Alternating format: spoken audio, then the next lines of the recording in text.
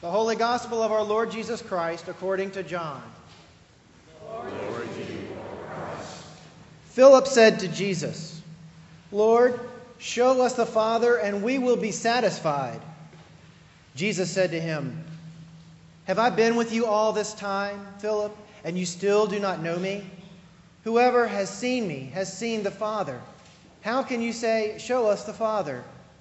Do you not believe that I am in the Father and the Father is in me? The words that I say to you, I do not speak on my own, but the Father who dwells in me does his works. Believe me that I am in the Father and the Father is in me. But if you do not, then believe me because of the works themselves. Very truly I tell you, the one who believes in me will also do the works that I do, and in fact will do greater works than these, because I am going to the Father. I will do whatever you ask in my name, so that the Father may be glorified in the Son. If in my name you ask me for anything, I will do it. If you love me, you will keep my commandments. And I will ask the Father, and he will give you another advocate to be with you forever. This is the Spirit of truth, whom the world cannot receive, because it neither sees him nor knows him. You know him because he abides with you, and he will be in you. I have said these things to you while I am still with you. But the Advocate, the Holy Spirit, whom the Father will send in my name, will teach you everything and remind you of all that I have said to you. Peace I leave with you. My peace I give to you. I do not give to you as the world gives.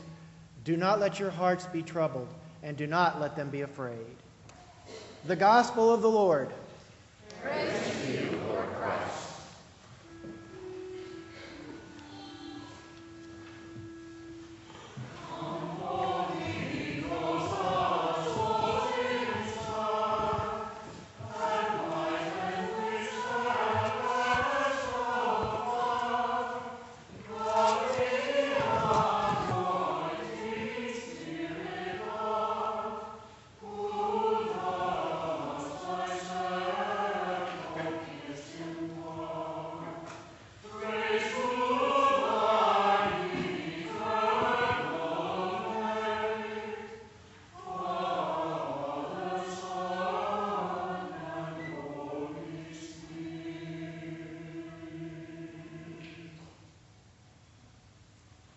God before us, God beside us,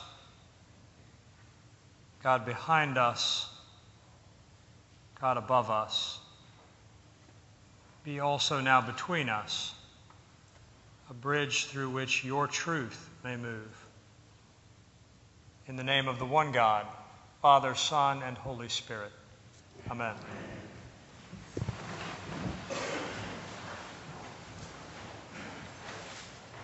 Why and what if? I've been thinking about these questions quite a bit lately, and I've been thinking about them particularly since Easter, in the time after Easter, right up to Ascension Day, and even today. Those questions are on my mind. I heard a story at Episcopal, so this is a plug for Episcopal. You hear funny things at Episcopal, so you need to come. And I'm going to change the names to protect the innocent. But it was a story about a woman who had found a portrait in her home. It was like in the attic or something, and she put it up above the fireplace. And her housekeeper came in, and she looked at it and was just amazed. She said, "Mrs. Jones, who is that beautiful woman above the fireplace? She's just exquisite. This is beautiful." And Mrs. Jones kind of smiled coyly, and she got real happy, and she said, well, that was me. That's me. And the housekeeper shook her head, and she looked down, and then she looked up and said, "Mrs. Jones, time's a real killer, isn't it?" I love that story. So it makes you think. I'm sure Mrs. Jones had the questions. Why? Why would she say that? Why have I aged like I have aged? What if I had done something different? When I turned 40, what if I had started using some miracle cream, emu oil or something like that? Would it be different? All of the whys and the what ifs. And she could have worked herself right up to the point where she said, well, it just doesn't matter. Who cares? I mean, that's what I'm going to get from people that love me. Why even bother? I'll just stay in my robe all day, I guess. I don't know. I'm paralyzed by it. And these are two killer questions, aren't they? The why and the what if. And I'm not talking about the why that leads to something, the why of intellectual inquiry that you actually get something out of. I'm talking about the why that makes no sense. Somebody told me this morning a poem. I'm not going to quote the poem because I couldn't even if I wanted to. But they went up to one of those 1,000-leg centipedes, and they said, why do you do what you do? Which leg do you put first? And the centipede fell over and died in the ditch. Couldn't move because he just did it, didn't think about it. The why didn't matter. It was that he did it. So that's not the kind of why I'm talking about. But we had a wedding here yesterday. These beautiful flowers are from the wedding of Alma Lee Gibson and Alan Kraft. And we talked a little bit about this during the wedding. When you're on the verge of something new, you literally are on the verge of the unknown. And you can be filled with all kinds of questions of what if, right? What if this happens in 5 years? What if she changes in some dramatic way? Well, what do I do then? Or what if I change in some dramatic way? What if I can't do it? I get into this 10 years and I just don't know all of the what ifs that can literally freeze you with fear.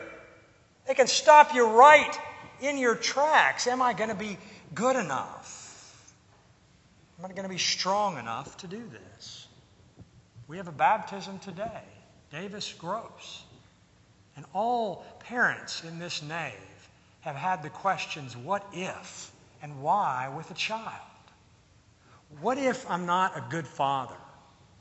What if this happens? What if my child doesn't get on the baseball team? What if she doesn't get into college? Or what if she drops out of college? What if you fill in the blank? We've all had it. Why? Why do you speak that way? Why do you do what you do? Why did this happen? You want to put them in a room and tell them not to come out for 10 years, right? Then you don't have to answer the questions of what if and why. But you can't do that. And I see those questions of why and what if floating around in today's gospel lesson. And we are today celebrating Pentecost, the gift of the Holy Spirit, the descent of the Spirit, God's guidance, God's power. That's why we wear red. It is the church on fire, not the church asleep. It's why we have red all around us. It's the color of the Holy Spirit descending upon the disciples and giving them strength and giving them wisdom to put one foot in front of the other and move out. It's the birthday of the church where God shows His power to the church. But I'm sure they were filled with the questions. Why did this happen? Why did my rabbi, my leader, my Savior, why did he die like he did? Why did that happen? And what if? What if, now that we have this gift of the Holy Spirit, we can't do it? What if I stumble as I go out there? What if I go to the town next to this one and I'm arrested? What if I'm persecuted? All of the what ifs that I know had to have been pulsing through their minds. Why? What if? And it's enough to paralyze you. It's enough to keep you right where you are. It's enough to take that gift of the Holy Spirit and then say, forget this, I'm going home. Just like that centipede falling over on your back because you just don't know how to put one foot in front of the other. But God didn't entertain those questions, did He? The why and the what if. Not that He didn't care. God cares deeply about where we are. That's why He spoke in all of the different languages or had them speak in different languages so that they could understand God's power, so that they could understand God's message, so that they could be called out into the world. God met them right where they were, but He didn't keep them there. He sent them out into the world. He breathed that Holy Spirit upon them. And it came upon them and they went out to do the work that God had given them to do. You see, I think God is more concerned with new life than He is with what happened yesterday. That might be controversial to say. But if God wasn't concerned with new life and leading people to something new, then he would have left them in the upper room, wouldn't he? You see, Jesus broke into the upper room of fear and the questions of why and what if. He broke in to tell them it would be okay and that he would give them strength. And he led them out of the upper room to new life. Not that he didn't care about the whys, but he cared as much or more about the new life and spreading the good news to all of those out in the world, a broken world that desperately needs to hear it. Follow me. Have faith. Come out. We heard the story 2 weeks ago in the gospel. It was one of the alternate readings where Jesus comes by the pool at Bethsatha, and the man who had been laying there for 38 years, right? You know, they believed that when the angel came down into the water, it would stir up the water, and then everybody would run to the water, and they would receive healing. Basically, they would receive new life as a result of jumping in the water. This guy had been there for 38 years. You know, some things never change, right? Everybody just ran right by him, shoved him out of the way, run into the pool themselves. And Jesus comes along, met him right where he was, in the midst of his helplessness, in the midst of his depression, in the midst of his situation, met him.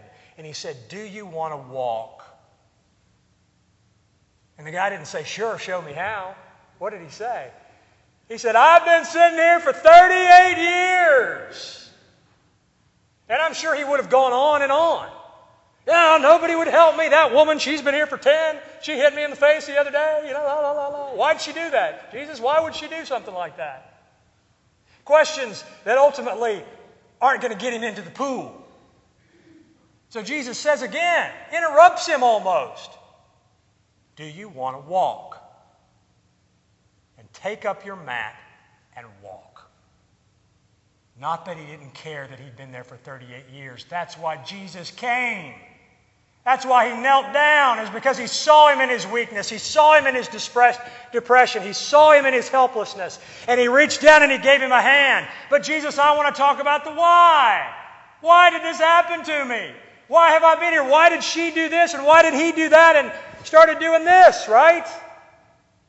Do you want to walk? Do you want new life? Because I want to give it to you. Take my hand and follow me. And we'll talk about the why, but first you got to get up and you got to follow me. So what pool are you on the verge of today? We received the Holy Spirit and yet we're paralyzed with the whys and the what ifs. I don't know about you, but I do it every day of my life. Why did that happen? What if this doesn't happen? And I don't pray about it and I don't turn it over to God and I don't lean on the people of God all around me. I'm paralyzed by the whys and the what ifs. And we see it in our community on TV every day. No wonder nothing could get done in Washington or Paris or London or Brussels. Because everybody wants to do the navel gazing forever. They don't want to come up with solutions. And it's on both sides of the aisle, in the middle of the aisle. It's everywhere. We see it on TV every night. Well, why did you say that? Well, I say 1,000 things a day. I don't know. It just slipped out. Well, why did you say it? I don't know. I'm sorry. I just said it. Why? Why would you do that? You know, why? What if you hadn't done it? And we get into this and it paralyzes us as individuals, as a society. And we do it in the world out there and we do it in the world in here. And Jesus is asking us today, do you want to walk? Do you want new life? Because he gives us the power of the Holy Spirit. So what are you on the verge of? You've been given the Holy Spirit and strengthened in ministry. What are you on the verge of? A new job, an old job, college, a new relationship, an old relationship? Are you plagued by the whys that aren't going to get you anywhere? By the what ifs if you fail and fall down on your face? It's a great commercial. I talked about it Wednesday night a couple of weeks ago. It's one of my favorite commercials. Picture this in your mind, since I don't have one of those fancy video screens and, we can't, watch it. So here we go. I don't want one either. I'd rather tell the story. Basketball. Boom, boom, boom, boom. Picture of a guy from the bus stop, right here. And you can tell he's dribbling this basketball because he's kind of going back and forth doing this. And it's just this boom, boom, boom. So it fades into him. And then he starts talking. You're kind of doing this, moving around. Boom, boom, boom. I'm too fast. Boom, boom, boom, boom. I'm too slow. Boom, boom, boom. It will make me smell bad. I'm allergic to stuff. I may exert myself too much. I feel bloated. I don't feel bloated. I have a bad case of the Mondays, a bad case of the Tuesdays, a bad case of the Wednesdays. I can't do that. My mother wouldn't like it. I can't do that. My father would like it. It's too dark.